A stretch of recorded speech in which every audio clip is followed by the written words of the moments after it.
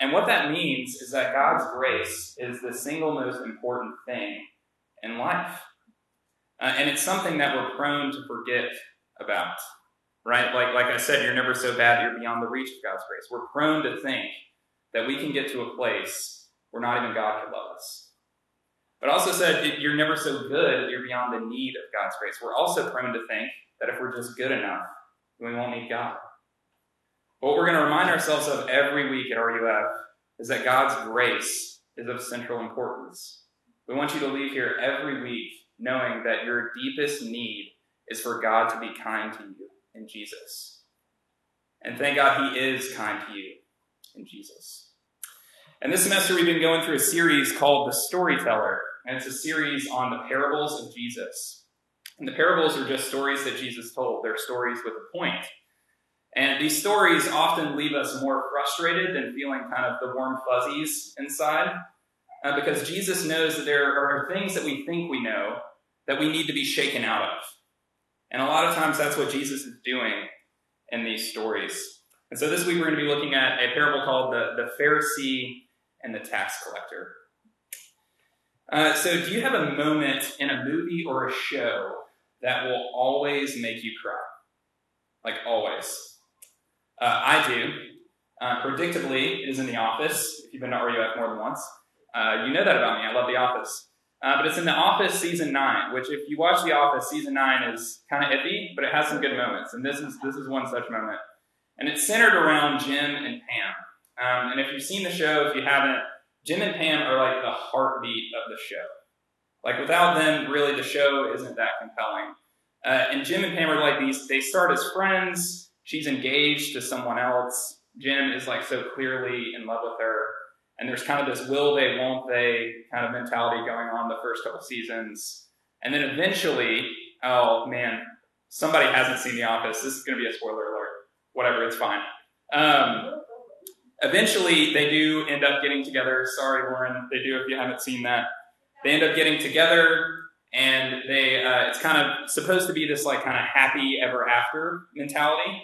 They get together, they have kids. And then in season 9, they start to have conflict. Jim says that he's going to take this job in Philadelphia. It's a dream job for him. And so he takes this job, and then as soon as he gets there, it kind of becomes apparent that Pam is not really on board. And Pam and him have this conversation where basically it comes down to you can either have this job or you can have me. And Jim ends up choosing her. And so he says no to this job. I mean, it's his dream job. He says no to it. And eventually she starts to kind of feel bad about it. And she starts to have some doubts. And she says to Jim in season 9, she says, I'm afraid I'm not enough for you. I'm afraid I'm not enough for you. I'm afraid you're going to resent me for you not taking this job, for me making you say no to this job. And Jim, kind of in this amazing romantic gesture, he makes this video with the help of the crew that's been filming this documentary the whole time. And it just documents their entire story. And he shows it to her, and I mean, it's like gut-wrenching. Shows it to her, it's so beautiful. And then as soon as she ends the video, he comes up to her and he says, not enough for me? You are everything. You are everything. And like, man, it like gets me emotional just thinking about it, right? Like every time Molly and I are watching that, like we just look at each other and we're both ugly crying. We're both like, I told myself I wasn't going to cry. It's like we totally were every single time. We knew we were going to cry. Why does this hit so close to home? Like, why is this so, like, just emotional for us? I think it's because we all long to be told this. We all want someone to look at us, to know us, and to say, you are everything.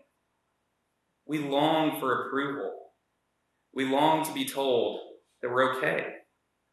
I think this is why we work so hard at school. This is why we work so hard to get the grades, to eventually get the job, and then to finally be told that we're doing enough so that we can rest. This is why we spend so much time on social media. This is why we'll post a picture and then we'll open up Instagram like 10 times within the next 3 minutes to make sure people like it. Or if you're anything like me, you'll post like a snarky comment on something and then you'll check back to see how many likes you get on it. And if you get a lot, you feel really good about yourself. If you get none, you feel terrible about yourself. This is why we spend so much time and energy trying to find a romantic relationship. Because we want to find someone who's going to give us that unconditional approval that we so desperately long for. I don't know if you know this or not, but the Bible actually says that we are made for this sort of approval. That we're made to be approved of. That we're not supposed to be insecure. That we're not supposed to be longing for approval. We're supposed to have it.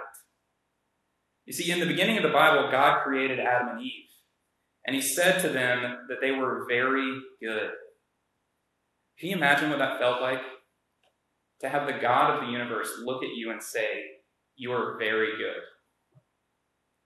That's what we were created for. We were created to know that we are very good, to live in relationship with God, to have God heartily approve of us. God walked with Adam and Eve in the garden. He gave them meaningful work to do, and he provided for every single thing that they needed. And yet this relationship was ruptured when sin entered the world.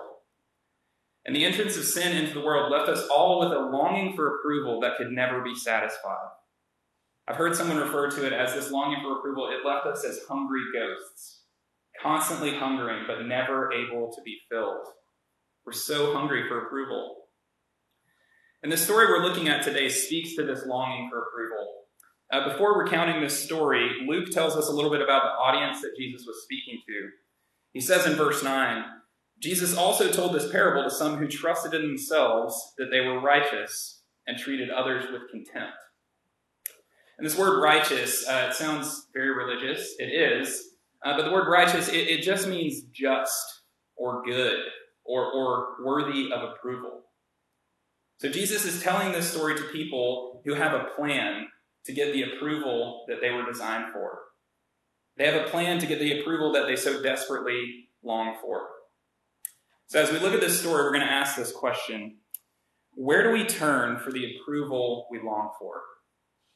Where do we turn for the approval we long for? And as we look at this story, we're going to see two different people who represent two different places that we turn. One way leads to condemnation, and the other way leads to lasting approval. So let's pray, and we can go ahead and get started.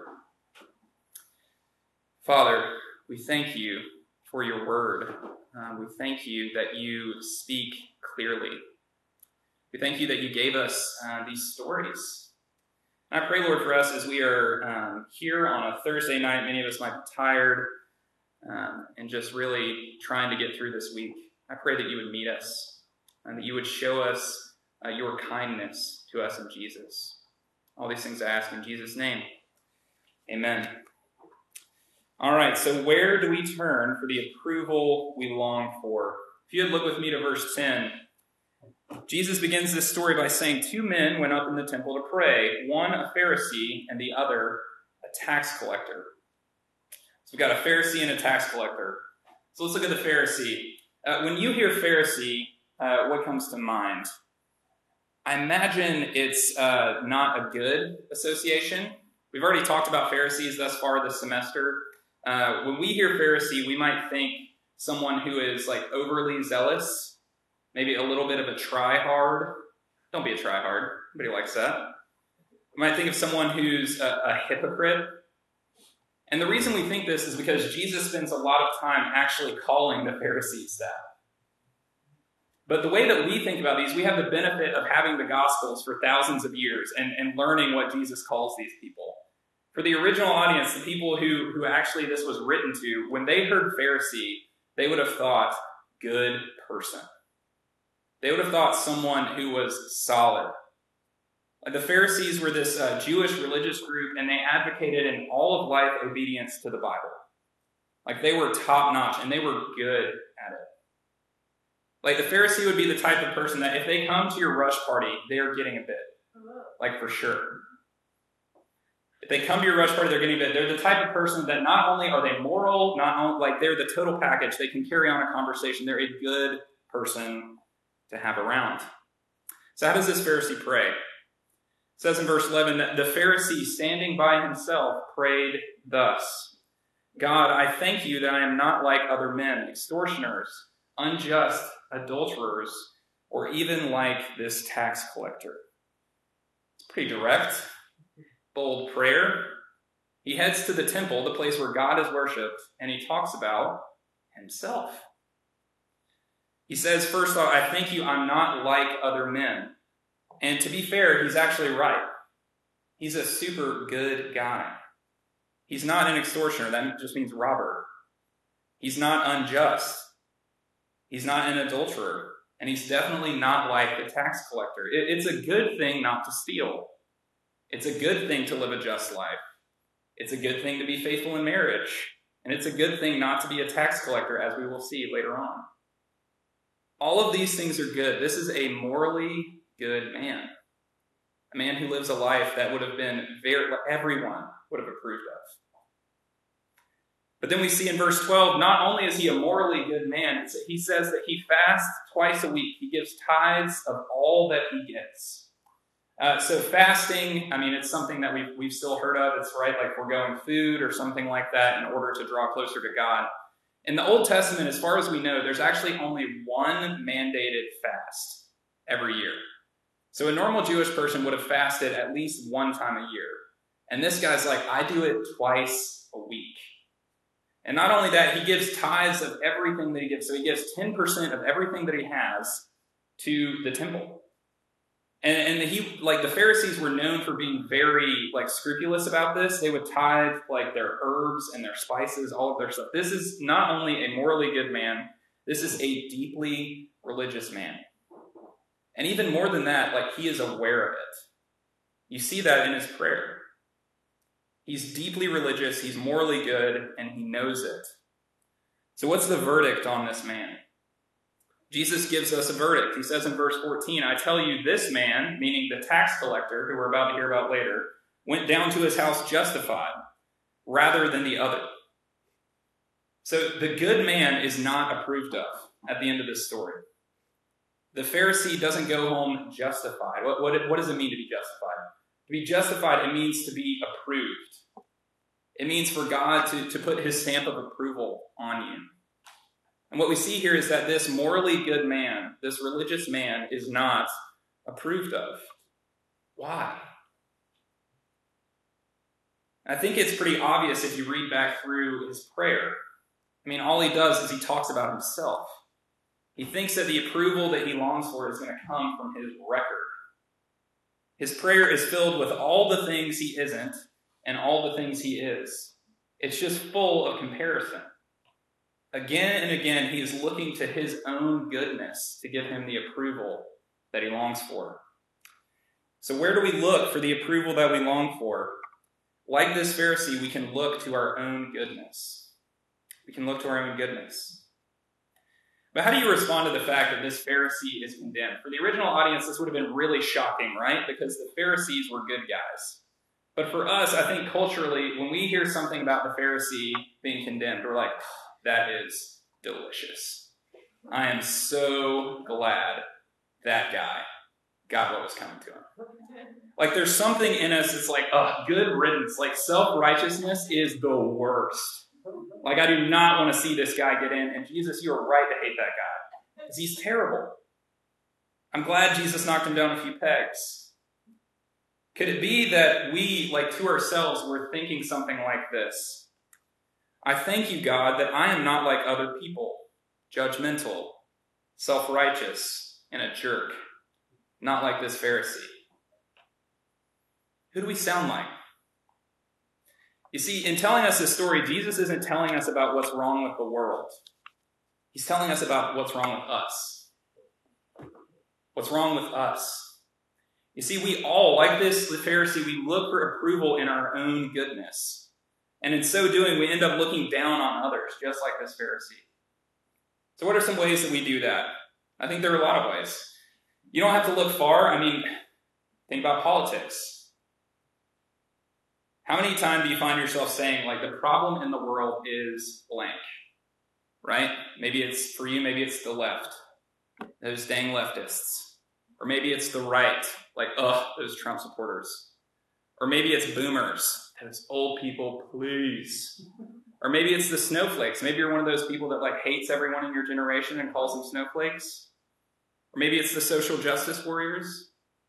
Right? Underneath this is this feeling that if only people could be just like me, all of the world's problems would be solved. Or maybe think about a big one that we're all thinking about on campus is COVID, right?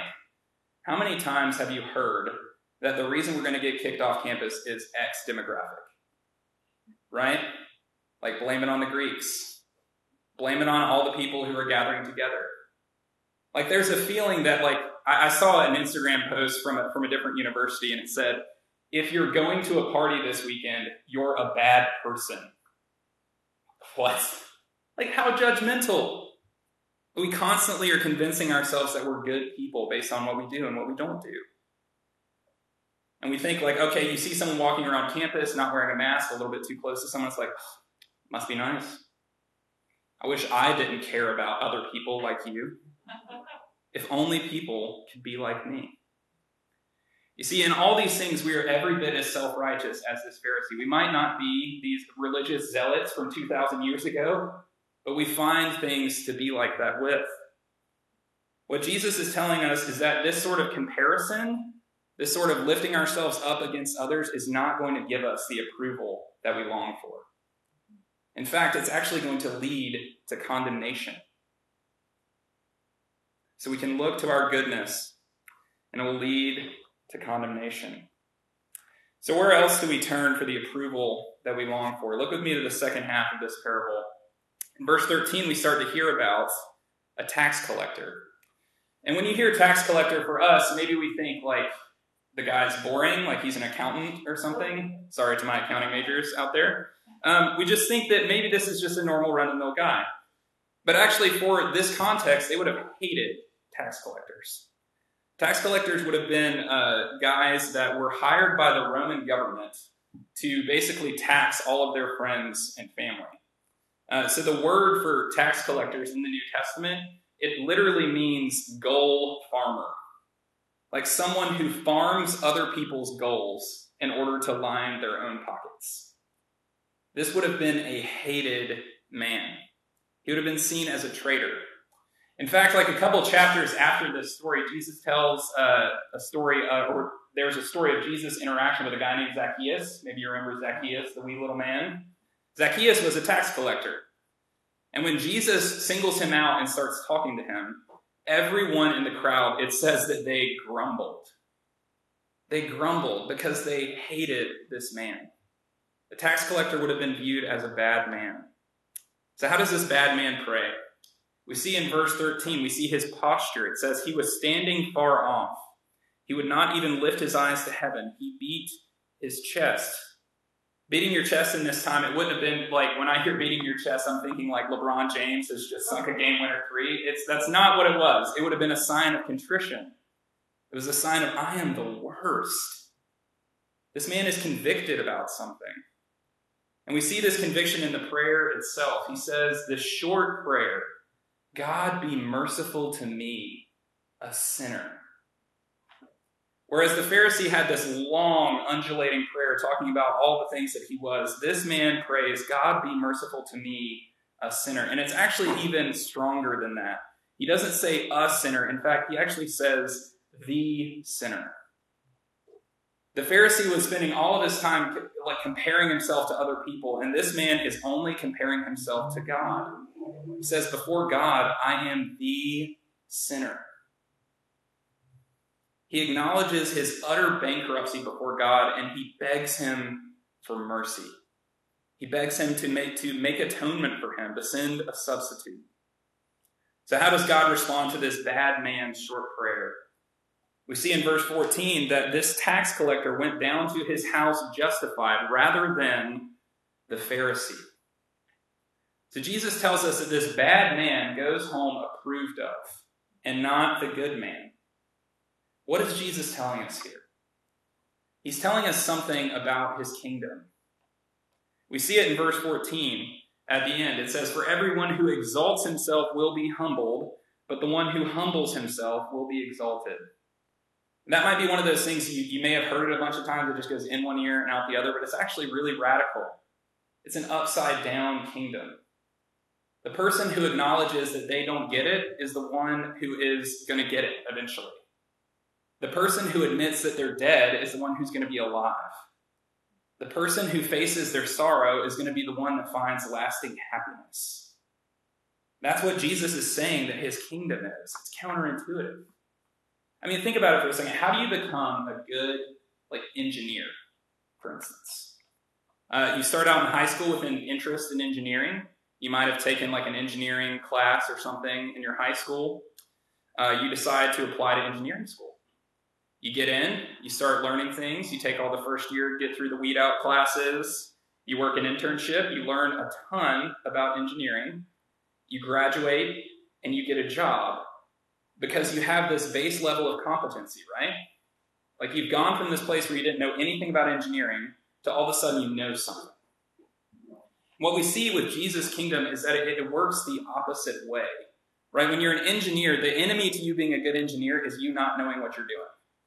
In Jesus' kingdom, just admitting that you have no idea what you're doing is how you get what you're desperately longing for. All you have to do is acknowledge that you don't get it. All you have to do is acknowledge that you're dead in order to receive life. In Jesus' kingdom, you become good simply by acknowledging that you are not and looking to God's goodness. I recently heard a story of this 19th century preacher with a heck of a name. His name was Brownlow North. Brownlow North.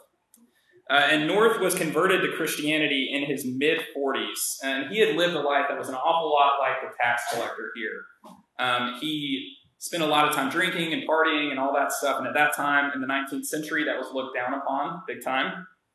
Then after his conversion, he begins to share his faith. He begins to share how the Lord has saved him. And he actually has a lot of success doing it. And he eventually becomes an evangelist, a traveling preacher and evangelist. And then one day he's called to preach at this particular church. And so he's about to walk into the church to preach a sermon, which, let me tell you, a little nerve-wracking, especially if it's a church where you don't know anyone. And so as he's walking in, a guy comes up to him and hands him a letter. And that's kind of a weird thing to do when someone's about to go preach, but okay. So he just stands there and he reads the letter. And the first words of the letter say this: "Brownlow North, you miserable hypocrite." Yikes, not a good start. And then the letter goes on to list just like a laundry list of all of the sins that Brownlow North had committed. It's clear that this person knows everything that he ever did. And then he ends the letter saying this: "Now, you wretched hypocrite, you know every word of this letter is true. Will you, after reading it, dare to go into that pulpit and preach the gospel?" You can imagine how he must be feeling at that moment, right? Like someone had just aired out all of your laundry, you just don't know what's going to happen. And so he thought about it, and he decides that he's going to get up and preach anyways. And he heads up to the pulpit and he reads 1 Timothy 1:15, which says this. It says, "This is a faithful saying and worthy of all acceptance, that Christ Jesus came into the world to save sinners, of whom I am the chief." And he just lets it sit for a minute. And then right afterwards, he proceeds to tell this congregation that he's received a letter from someone, presumably someone who is in the congregation, who knows everything that he ever did. And he says this, he says, "I'll spare you the details, but all of it's true. Every last word. And more than this person knows, actually. It's true, I am a great sinner." He said, "But you know what? Christ is a great Savior. If he can save a sinner like Brownlow North, who can't he save?" And then he goes on to preach. Can you imagine being there? I mean, this man who has just been laid low acknowledges that he is safe, acknowledges that he is approved of by Jesus. See, Brownlow North understood that this upside-down nature of Jesus' kingdom. He knew that the approval that he longed for, it did not come from having a perfect record. It came from Jesus in his place. So where can we look for the approval that we long for? We can, like Brownlow North and like this tax collector, we can look to God's goodness. We can look to God's goodness. But why do we have to look for God's goodness to receive approval? Why do we have to acknowledge that we're unworthy in order to receive approval? And I think two reasons, at least, that I can think of. The first, in God's eyes, we're all tax collectors. In God's eyes, we're all tax collectors. Now, how does that hit you when I say that? If you're anything like me, it's like you want to push back a little bit. Like, I mean, I get the sentiment, preacher man, like I'm supposed to be bad. I get it. Like I'm a sinner, all that stuff. But like, come on, I am not a tax collector. I'm not that bad. I mean, come on, ask anyone. I am so nice. I'm a really nice person. And that may be true, but I would ask you the question, why are you nice? Is it because you legitimately at every second want to love God and love your neighbor? Is it because you love the Lord your God with your whole heart? Or is it anything like, for me, I'm nice because I want people to like me? Or I'm nice because I want to avoid conflict? Or I'm nice because I want to control people, frankly? You see, in order to know we're approved, we have to admit how unworthy of approval we actually are. Our niceness doesn't count for anything. God demands perfection. So in God's eyes, we're all tax collectors. But also, we need to admit this because God wants to restore us to the approval that we were made for. He wants to restore us. You see, if we're convinced that we're not that bad, we're going to be crushed when we do something that's really bad. Or we're going to be constantly anxious, trying to keep up the facade that I'm a nice person, I'm a good person. And what God wants us to do is acknowledge that we're not. You see, if we're convinced that we're not that bad, we're going to have to work really hard to keep that up. And the good news is that we are not designed to live that way. And God doesn't want us to live that way. We're designed to have lasting approval. You see, the reason that Jesus came was not to pat us on the back for being really nice. The reason that Jesus came was to make sinners righteous. Jesus didn't come to approve of you for how good you are. He came to make you approvable. He didn't come to be a cheerleader for us in our moral endeavors. He came to be a substitute for us. He came so that he could provide the approval that we so desperately long for. So how do we put all this together? So we've seen kind of two different ways here. We've seen that in our longing for approval, we can look to one of two places. We can, like the Pharisee, we can look to our own goodness. Or we can, like the tax collector, look to God's goodness. In closing, I just want to read you the lyrics from a hymn that's really dear to my heart, and I think it captures this truth well. It's a hymn called Come Ye Sinners. It says, Come ye sinners, poor and wretched, weak and wounded, sick and sore. Jesus ready stands to save you, full of pity, joined with power. He is able, he is able, he is willing, doubt no more. Come, ye weary, heavy laden, bruised and broken by the fall. If you wait until you're better, you will never come at all. Not the righteous, sinners Jesus came to call. Let not conscience make you linger, nor of fitness fondly dream. All the fitness he requires is to feel your need of him. This he gives you. This he gives you. 'Tis the Spirit's rising beam. Friends, this is the good news of Jesus. Jesus says to us, come to me. You don't have to hide your sin. You don't have to hide your longing for approval. Right? So often when we long for approval, like we feel gross about the things that we do in order to get approval. Jesus doesn't tell us we're gross in our longing for approval. He says to us, you know what? You're right. You were designed for that. And I'm going to die for you so that you can have that. See, Jesus came into the world and lived a life that was completely approvable. He loved God and loved neighbor perfectly. And then he suffered and died. Why? He suffered and died so that he could take the penalty of all the things that we've done to try to earn God's approval. All the things we've done to try to fill ourselves He suffered and died for that. You see, we can live our lives without desperately seeking the approval of others because we have the lasting approval of God in Jesus. And when we place our trust in Jesus, the God of the universe says to us, "You are everything. I delight in you. I know you completely, and I love you unconditionally."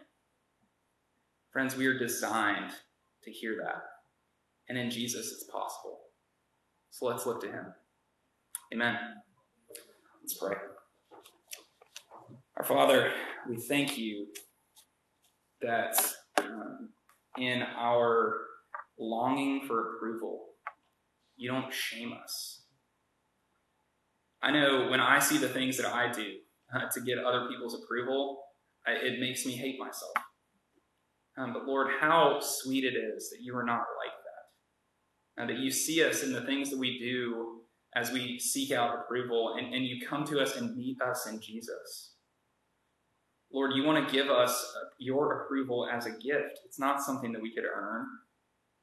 It's something that's given to us freely in Jesus. I pray for my friends here tonight that there are many of us who probably have never considered this before.